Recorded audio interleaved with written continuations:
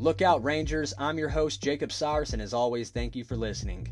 Guys, it is October the 2nd of 2020, and boy oh boy, we've got two great games to discuss tonight.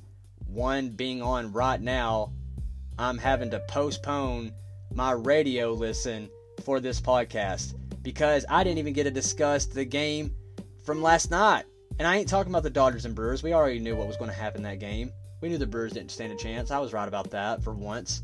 I'm talking about that survival match between the Padres and the Cardinals. But before I get into that, let's talk about today's Chicago Cubs Miami upset out in Wrigley Field. Holy crap. Holy crap. I did not see this coming. Especially at Wrigley. I mean, I don't know. Let's go ahead and get into it, y'all. The intensity showed up fashionably late at Wrigley Field today, other than the throw at home plate in the bottom of the fourth from a broken bat liner to right field by Jason Hayward as Wilson Contreras tried to score from second, but the throw was on the money by right fielder Matt Joyce as Chad Wallach was able to reach out for the tag, saving the would-be lead by Chicago. That's as close as the Cubbies would get to home plate all game. Holy moly. I ain't kidding, guys. I mean, this right here was just, this was like on par with Cincinnati luck.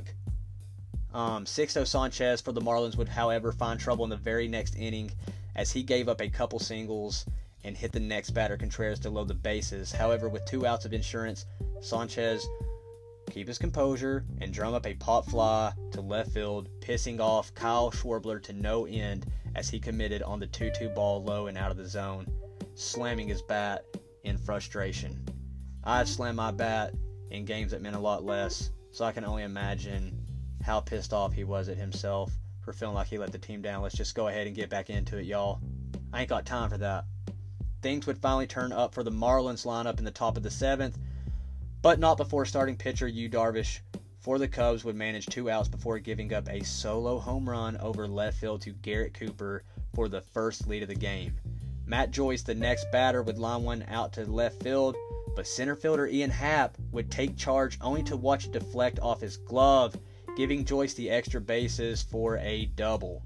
Darvish would then intentionally walk Miguel Rojas, enabling the force out, but Magneuris Sierra would wind up sneaking one past first and second for an RBI single that would score Lewis Brinson, the pinch runner for Joyce, making it a 2-0 lead for Miami, and retiring Darvish for the day as he was replaced by Craig Kimbrell, who struck out the next batter with runners on the corners.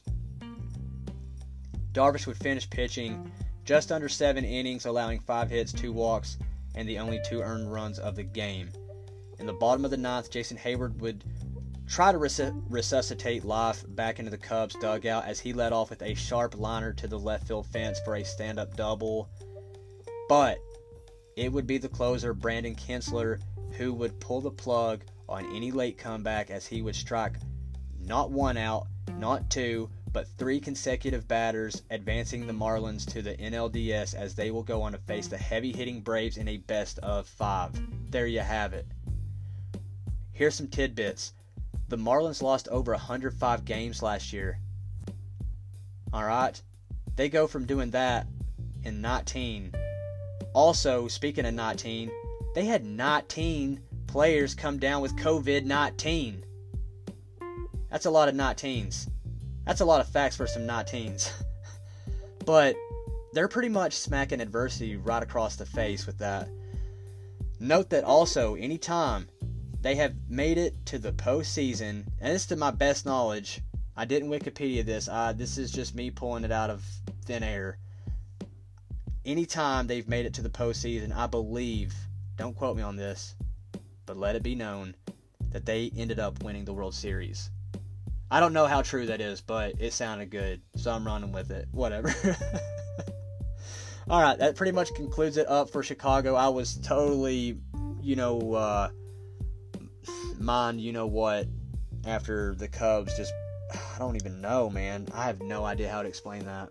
I mean, I didn't think they were going to get swept at Wrigley. Alright, let's go ahead and get into last night's survival match. Oh my gosh. It was comical to hear. See, what happened was I didn't start listening to that game until about the 6th inning. I had stuff going on, didn't get home till late, ate dinner, and put it on the game, and I just caught the tail end of things. So while I was at work, I put the earbuds on, listened to it from start to finish, and here we go. It was comical to hear San Diego's radio host essentially unknowingly foreshadow the irony behind his claim on starting pitcher Zach Davies' reliability for the club. He has been reliable. I'll give him that. He's been reliable. It's true. But he went on to say he never gives up many runs at all. And in his defense, Davies hadn't given up runs in consecutive innings until last night. That's postseason, baby. That's postseason for you.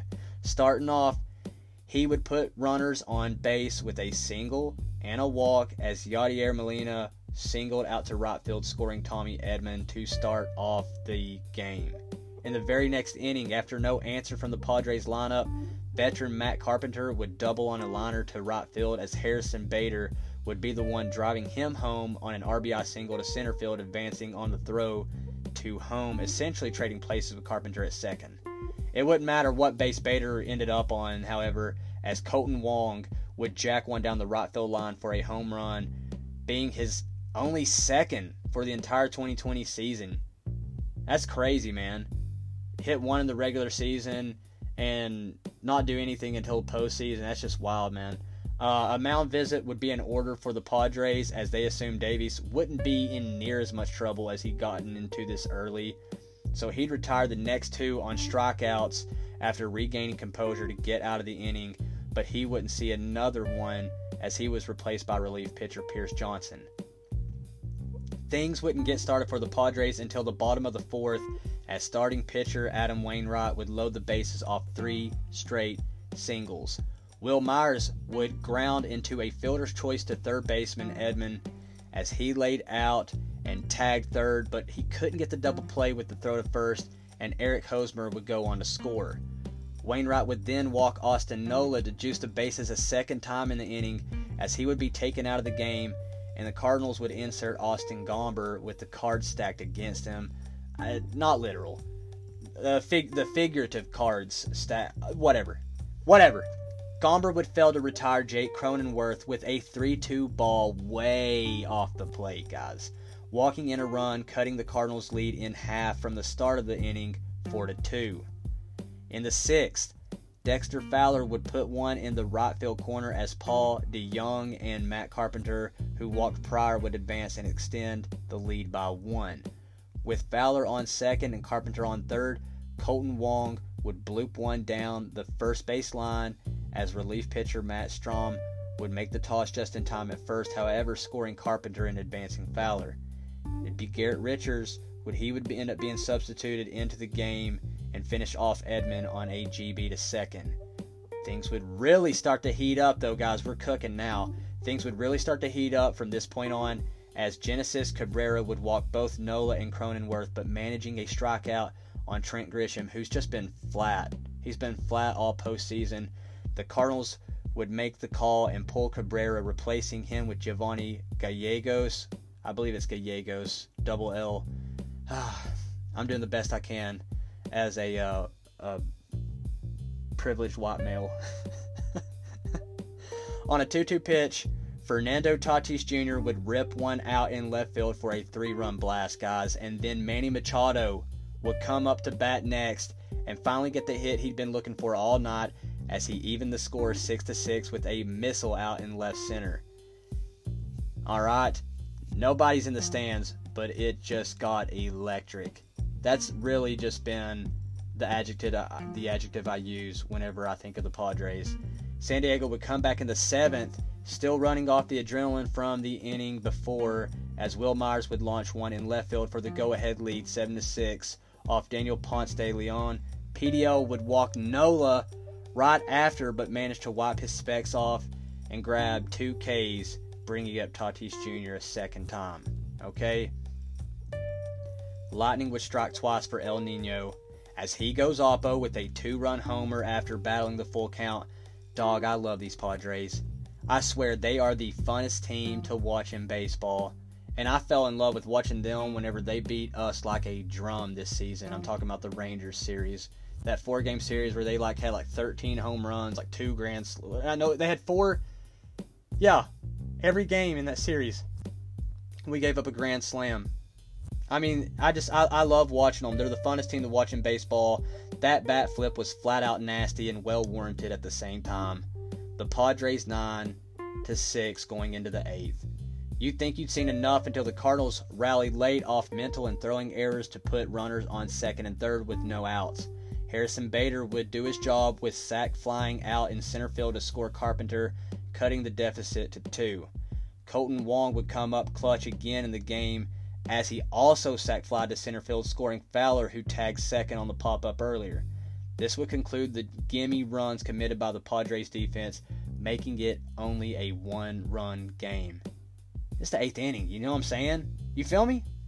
However, the Padres would continue beating their chest, saying, "This ain't over." That's a Coach Carter reference. I think Cruz did that. "This ain't over." Jurickson Profar, who hadn't made much noise all game, singled on a sharp GB to left. Cody Whitley would come in to nab the last out, but not before Will Myers had anything to say about it.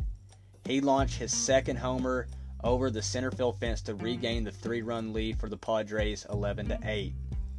Top of the 9th, it's crunch time, as Trevor Rosenthal, the centerpiece of that giant trade that took place at the deadline, would face off the RBI king himself, Paul Goldschmidt.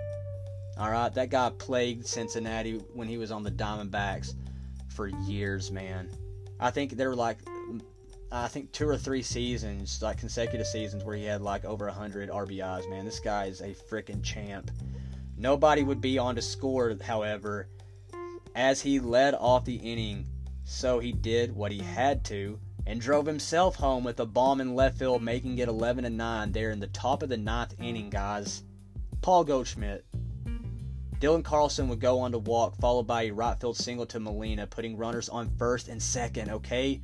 So now we got a ball game, man, here in the top of the 9th. You feel me?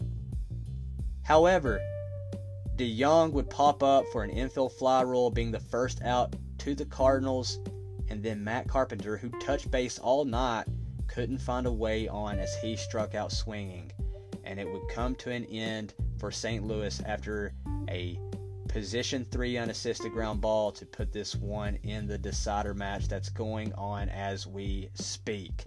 I'm talking about the game that's going on. It's probably in the 3rd or 4th inning.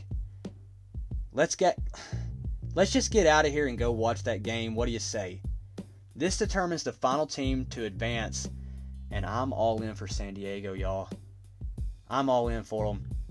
Grisham, right before I started the podcast, Grisham watched strike 3 with the bases loaded in the bottom of the 2nd with 2 outs in tonight's game. So we're just going to see what happens, man. I'm rooting for San Diego for this postseason. That's my team. In fact, believe it or not, I ordered a Tatis Jr. top. Don't tell my Rangers. Later, y'all.